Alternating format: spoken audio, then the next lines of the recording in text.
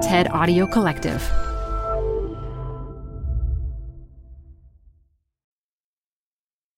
In 2017, students at Columbia Business School conducted a survey. They wanted to better understand the student experience and any areas that needed improvement. There was a lot that came out of this survey: the good, the bad, the ugly.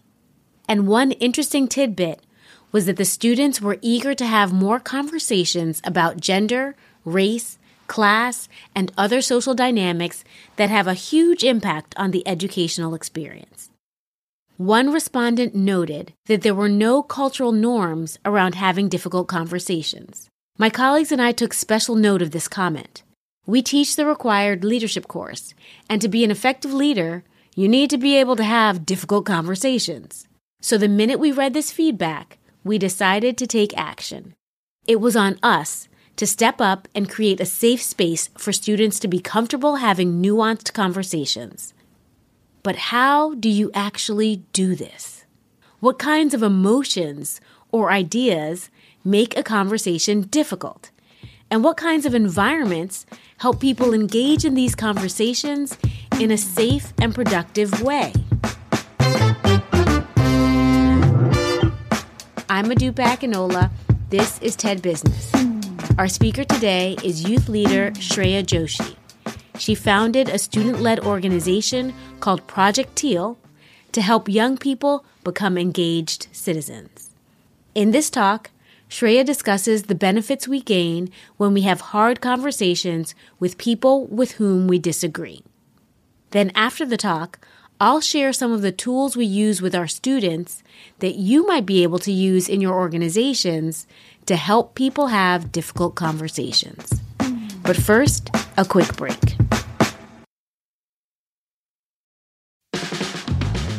This show is brought to you by Schwab. With Schwab investing themes, it's easy to invest in ideas you believe in, like artificial intelligence, big data, robotic revolution, and more. Choose from over 40 themes. Buy as is or customize the stocks in a theme to fit your goals. Learn more at schwab.com/thematic investing. This episode is brought to you by Progressive Insurance. Whether you love true crime or comedy, celebrity interviews or news, you call the shots on what's in your podcast queue. And guess what? Now you can call them on your auto insurance too with the Name Your Price tool from Progressive. It works just the way it sounds. You tell Progressive how much you want to pay for car insurance, and they'll show you coverage options that fit your budget. Get your quote today at Progressive.com to join the over 28 million drivers who trust Progressive. Progressive Casualty Insurance Company and Affiliates. Price and coverage match limited by state law. Add a little curiosity into your routine with TED Talks Daily, the podcast that brings you a new TED Talk every weekday. In less than 15 minutes a day, you'll go beyond the headlines and learn about the big ideas shaping your future. Coming up, how AI will change the way we communicate, how to be a better leader, and more. Listen to TED Talks Daily wherever you get your podcasts. Okay, guys, let's go back to high school. Does anyone remember that feeling of walking into the school cafeteria with your tray in your hand and not knowing where to sit? Yeah, I see some people nodding. Okay, cool. You might have sat alone, or perhaps, more likely, you looked for someone who felt familiar. You sat with a group of people that reminded you of you. And even today, when deciding where to sit, how many of you chose to sit next to someone who looked or felt different from you? I would bet that not many of you did that. I guess not much changes in some situations, whether you're 17 or you're 70. We've all likely felt this tendency to gravitate towards people who look, think, and act like us. It's comfortable, but it can also be harmful. Because this polarization that we face today isn't just about believing that the other side is factually wrong. We are beginning to see the other side as malevolent beings with a hateful and hidden agenda. And you can see this. You can see this in the screaming cable news pundits, the politicians who vote down bills just because they come from the other side of the aisle, the hate groups that violently attack people who are different from themselves. When I see these things as a teenager, I just feel so sad, so angry, and so scared of this world that I'm soon going to be entering as an adult. But there's something that I've found in having conversations with my peers that I think can be a path forward from all of this. An approach that focuses on conversations with the intent to listen and learn, not to win and not to agree. So I'm a 17-year-old from Naperville, Illinois. In the summer before my sophomore year of high school, I attended the ACLU National Advocacy Institute's high school program in Washington, D.C. During this program, I had the chance to take part in a lot of different political discussions, and I remember this one conversation about the death penalty in particular. So back then, I wholeheartedly believed in this meaning of an eye for an eye, that punishment should be equal to the offense because, that's what I grew up hearing. And so I argued the same. I was, however, met with immediate opposition. My peers told me that the death penalty is state-sanctioned murder and that it reinforces the very behavior that it's trying to suppress. I tried arguing that the death penalty deters crime, but then my peers told me that in states without the death penalty, the murder rate is actually significantly lower. I then tried arguing that the death penalty brings closure for the victims' families, only to be told that the length between sentencing and execution actually puts the victims' families through an agonizing wait period. So by this point, I realized that this debate not going all that great for me. I realized that my perspective was inherited. And this is when I decided to stop trying to win the debate and instead, I just listened. And in the months that followed, I took it upon myself to learn more. I pored over articles and data from sources ranging from the more liberal, like the Brennan Center for Justice, to the more conservative, like the Heritage Foundation. And I learned that historically, capital punishment has been disproportionately applied to people of color, and that the death penalty isn't actually proven to deter crime. Slowly, my thinking changed. And this change only happened because I engaged with people who had opposing perspectives. It's hard to break out of your own echo chamber because most of the time we don't realize that we're even in one until we're out of it. But this was my first step. So shortly after this experience, I started a nonpartisan initiative called Project Teal to encourage and empower high school students to become politically involved. We discuss a lot of different issues like education equity, voter suppression, racial justice. And I've seen some amazing things happen when people just talk to one another, understanding and accepting of our differences. I actually remember this one conversation in the summer of 2020. There was a boy and a girl who were debating the merit of the Black Lives Matter movement. And I remember being afraid that their conversation would evolve into an argument. But it didn't. Instead, I learned that the girl, who is Black, came from a family that had been through a couple of rough instances with the police. And the boy, who was the son of a cop, came from an upbringing in which BLM was labeled as a movement in defiance of the police. Later on, I was surprised to learn that though they still didn't agree, the boy and the girl learned something about the other that they didn't know before. And more than that, they appreciated how it shaped the other person's unique perspective.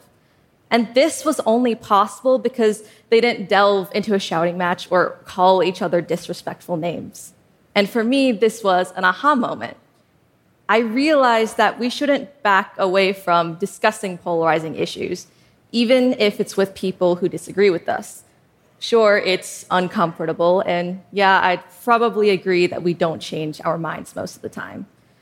But we can better understand opposing perspectives, which can help us to better advocate for our own beliefs. And maybe, just maybe, it even allows us to reach a compromise when the situation demands it. So I think the question remains, how can we create space for this kind of bipartisan discourse? Well, I think the first step is finding a community. When I think back to my experience in the ACLU, I think the reason we were able to have that civil discourse was because we recognized that we were a part of a greater cause, and because my peers knew me, not just as an opposing voice, but as Shreya, their peer, their fellow teen activist, and their friend. And when we are able to recognize what unites us, it becomes so much easier to have conversations about what divides us. And most Americans actually validate what I've seen in practice. While 77% of American voters polled before the 2020 presidential election said that they had just a few or no close friends who supported the other side's candidate, 79% of Americans agree that creating opportunities for bipartisan civil discourse would be effective in reducing divisions. 79%, that's pretty incredible if you ask me. We all have affinity groups that we can join. Maybe it's a friend group at your place of work, a book club at the local library, or the PTA at your kid's school. Whatever this group is, try to have an uncomfortable conversation with them, at least once a week. Now, okay, what exactly constitutes as uncomfortable? I would say that's really up for you to decide. It can be about politics, sure, or it can be about a different topic entirely, like religion or identity. Whatever this topic may be, just talk about something that's uncomfortable, unconventional, and meaningful to you. And most importantly, do it with the intent to listen and learn, not to win and not to agree. And, another tip, make sure to stay off of your phone for this conversation. Yeah. As someone who's pretty much obsessed with TikTok, I completely understand how addicting social media can be. Believe me. But by discussing polarizing issues online, we lose that person-to-person connection that really humanizes opposing perspectives, that allows us to see and empathize with one another. Because by having these conversations, you will gain insight into people who think differently than you do. And who knows, maybe you'll convince someone of a belief that you hold dearly, or maybe you'll even be moved to reconsider your own viewpoint. In a month's time, I'm going to be graduating from high school. Thank you. Over the past 4 years, I've learned a lot about creating positive discourse, but I'm still scared of this polarization, this growing unwillingness to view those who politically disagree with us as human. Honestly, it's a little overwhelming to think that I'm soon going to enter this reality where I'll be confronted with this division, where I'll be stereotyped and judged by my ideology, my identity, and my way of thinking by people who don't even know the real me. As a teenager, it's a lot. And I know that many of my fellow Gen Zers feel the exact same way. And this is precisely why addressing this polarization crisis is so urgent and demands action from all of us. Just for one moment, go back to that high school cafeteria, but this time you sit down with that other crowd, the kids who didn't look or think like you do. And just imagine what you could have learned. Thank you.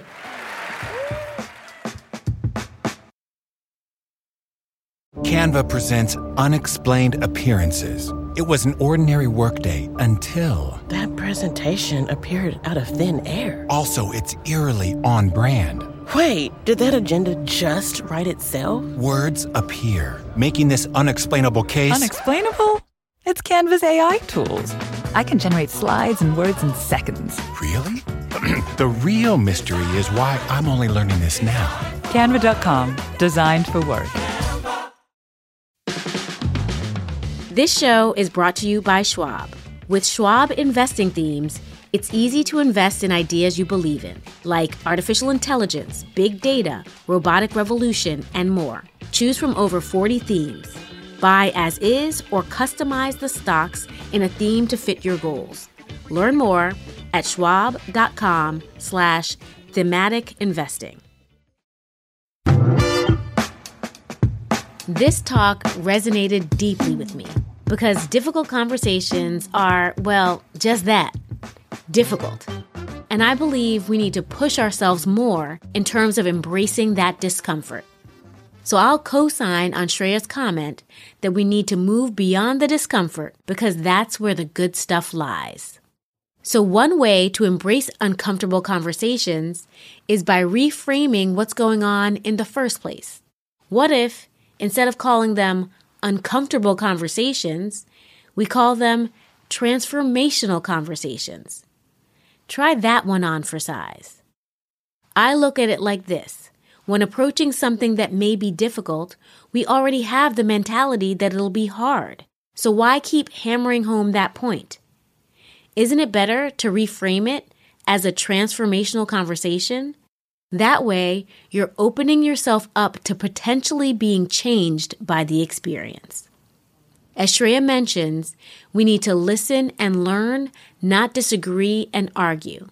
And let me tell you, I've learned that the best tool to use regularly in these transformational conversations is asking questions. You can ask somebody to elaborate to help you understand their perspective. Say something like, "It sounds like you have strong opinions on this. Can you shed some light on why?" And another tool is to reframe. Use impact statements. Say things like, "When you said XYZ, I felt ABC." And name that emotion. I felt angry, annoyed, hurt. Or you can say, "Your comment impacted me and I was hurt because," and fill in that blank with exactly how you were hurt. "I was hurt because I felt you didn't trust me to handle the project on my own." Or you can even interrupt and educate. The wording here is something like, "I didn't find that comment appropriate because," and insert why you felt it was inappropriate. Was it disrespectful to a group of people? Was it harmful to someone? Make this clear. And one final tidbit, if you find yourself talking a lot instead of listening to learn, here's a handy acronym that I just learned about.